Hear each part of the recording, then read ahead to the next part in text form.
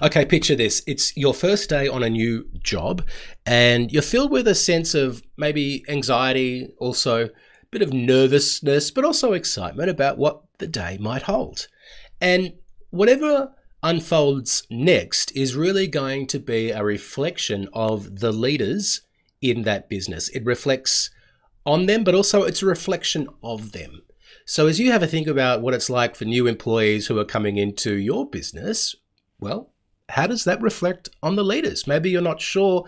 Maybe you're thinking, not too well. Well, if that's the case, then this episode is for you because we're going to be talking about what I think is one of the ultimate leadership litmus tests, and that is the onboarding process. This is Commercial Real Estate Leadership with Darren Krakowiak. Hello, welcome to the show. I'm Darren Krakowiak. It's episode 161.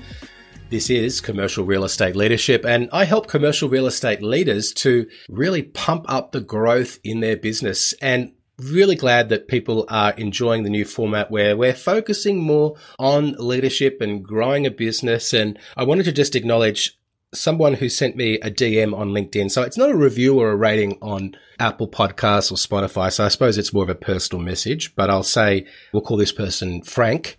Frank says, "Hey mate, just wanted to say how much I enjoyed the podcast, especially on leadership mindset." And then he talks a little bit about football and also about how he's keen for a couple of his agents to do our course for agents that we have available. So look, if you want to get in contact with me just to let me know about what you think of the show or some feedback, or maybe you need some help for your team, then you can DM me on LinkedIn. Really easy to find me. If you Google Darren and then CRE Success, you'll find me. Click on my LinkedIn profile. If we're not already connected, then let's get connected and then send me a DM and I would love to have a chat.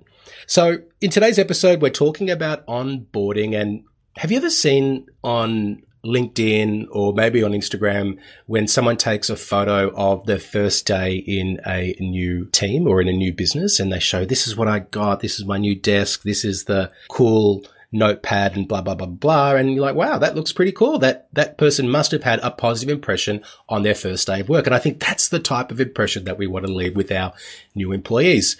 But what I've noticed is that particularly some people who haven't personally had the best onboarding experience themselves, they either don't have the context around what a good onboarding experience is, or they think that it's not important because, you know what, I did okay in the end. So why would we want to spend our time and attention in that? In fact, I can remember one commercial real estate leader that I worked with saying to me, well, you know, when I started, all I was given was a desk and a phone and I was just told to get on with it. So, you know, what is it that you want from me? Basically, when I was asking him for a bit of help on something, really poor attitude. And I guess it's sort of like if your parents weren't perhaps the ideal versions of parents at all stages, that doesn't mean that you don't aspire to perhaps be a little bit better than they were, right? So what we're trying to do here is go on a path of continuous improvement and have a think about if you had a better onboarding experience, then maybe you might have gotten to where you are now a little bit more quickly because you had that support, you had a bit more guidance, you had some kind of a pathway towards improving your performance and settling into the new role. So that's what we're talking about today. And I want to sort of preface this by saying that I was going to do an episode on recruitment, onboarding, and retention. And what I realized was there's enough to talk about just in the onboarding stage. So we'll do this episode about onboarding and we'll come back to recruitment and we'll come back to retention at another time because recruitment is something I think that ultimately as a business, as a leader, the people who you attract is a reflection on you as the leader, just as the onboarding process is a reflection on you. And I think spending some time on the onboarding process and being committed to improve in this area is a sign of good leadership. So by being committed to actually improve the onboarding process and being committed to getting better results, that means that you're committed to being a better leader, which will ultimately improve this process and make you a better leader who is capable of attracting better people. So there are three main reasons why we get to the point of having recruited someone and having them start their first day. Either there's somebody who we see who can have an instant impact from a revenue perspective. They might be someone who we see as a rainmaker. So if you think of the find, mind, and grind, they're probably in that find category. We could be hiring people who have the potential to become that person. Also, we hire people to add capacity to the business, to free up more time for our rainmakers to focus on greater production and growing the business. So this is all about growing a business. And we want to make sure that the first day goes as well as possible. So I was just thinking, what are some of the things that we can be doing before the first day to make sure things go well? I think that we should be contacting the employee before they start and just making sure that they know that we are ready for them, and then making sure that all of the things are ready. So their IT access, their security pass, making sure their email address is set up, business cards if you have business cards for that position. Do they know who to ask for when they walk in on their first day? Making sure that they're not going to walk in at a time before the office is open and setting the expectation, this is a good time for you to arrive. Have you got an agenda for their first day so they're not just sitting there wondering what to do, a bit of a plan of action? Now, I realize not everyone is a big business where you're going to have a set orientation process with, lots of staff coming through every week or every month, but we can at least create a plan, a process for our own business, which says this is what a typical first day for this position or in this department would look like. I think we want to make sure that there is internal communication that has happened to our existing employees so everyone knows that the new person is starting on that day.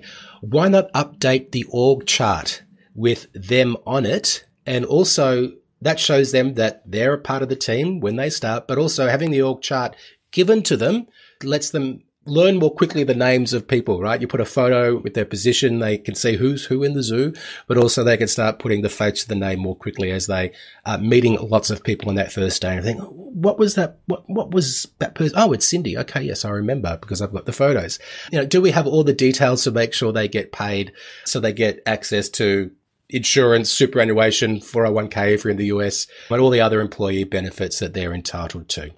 I remember when I worked overseas and I was heading up a big business, we used to have, I think, a monthly orientation. I think it was monthly, or maybe it was every second month. Anyway, but it was 300 people business. So we probably had 10 or 15 people coming through every month or second month. And, I always made a point of being there for that orientation and of presenting to the new employees. And actually, I took them to lunch on that day and we had a group lunch because I thought it was really important to show that we valued them. And that's something I think if you're in a smaller business that you've got a greater opportunity to do because it can be more personalized. In terms of training, again, maybe you don't have a whole training system for somebody to come into your team, but at least showing them your way of doing things, making sure there's some clear expectations, providing new hires with the tools that they need. So perhaps that's logins to external resources that they need to be using in their job, some of the systems and platforms and software that you're using. Why not actually have somewhere for them to go and take a photo before or on their first day? I think this is all about indoctrinating people into your business because we've spent a lot of time, like I said, recruiting them and getting them over the line, making the offer. And I think we want to finish the job in terms of maximizing the amount of time that they're likely to stay by making sure that this orientation is a great day. And the way that we can check in and ensure that it is just to check in with them at the end of the day and see, how has your first day been? How did you find it? What could we do better? You coming back tomorrow? Maybe you wouldn't say that if they've got a sense of humor, you might. But, recruitment costs a lot of money. Okay.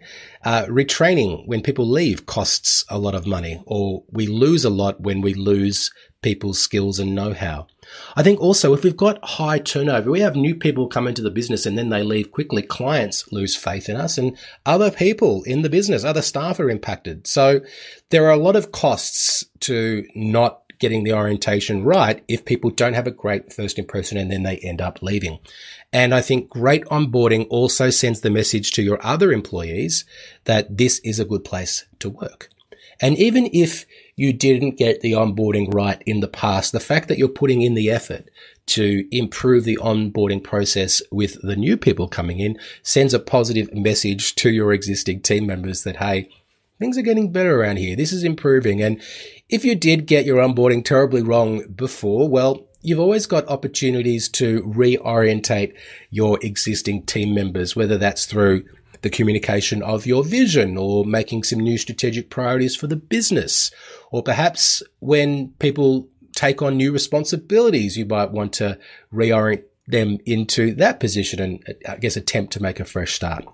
I hope that has been helpful in terms of just some simple, practical ways that we can improve the orientation onboarding process for new employees in a commercial real estate business. I hope I've sold the case for you around why this is something that you want to put a bit of time, focus, and attention into. It's all about ultimately growing your business. And if you haven't yet downloaded our free guide, which is called Magnified Growth, this guide is going to help you find some more practical ways that you can focus on to unlock more growth in your business. When you grab this guide, you'll get a system with resources, including a customizable spreadsheet to project revenue growth in your business and an instructional video on how to use it. To grab all of that, go to cresuccess.co/growth for your free copy of Magnified Growth. That's cresuccess.co/growth. That is our episode for today. Thank you so much for listening, and I will speak to you soon. You've been listening to Commercial Real Estate Leadership.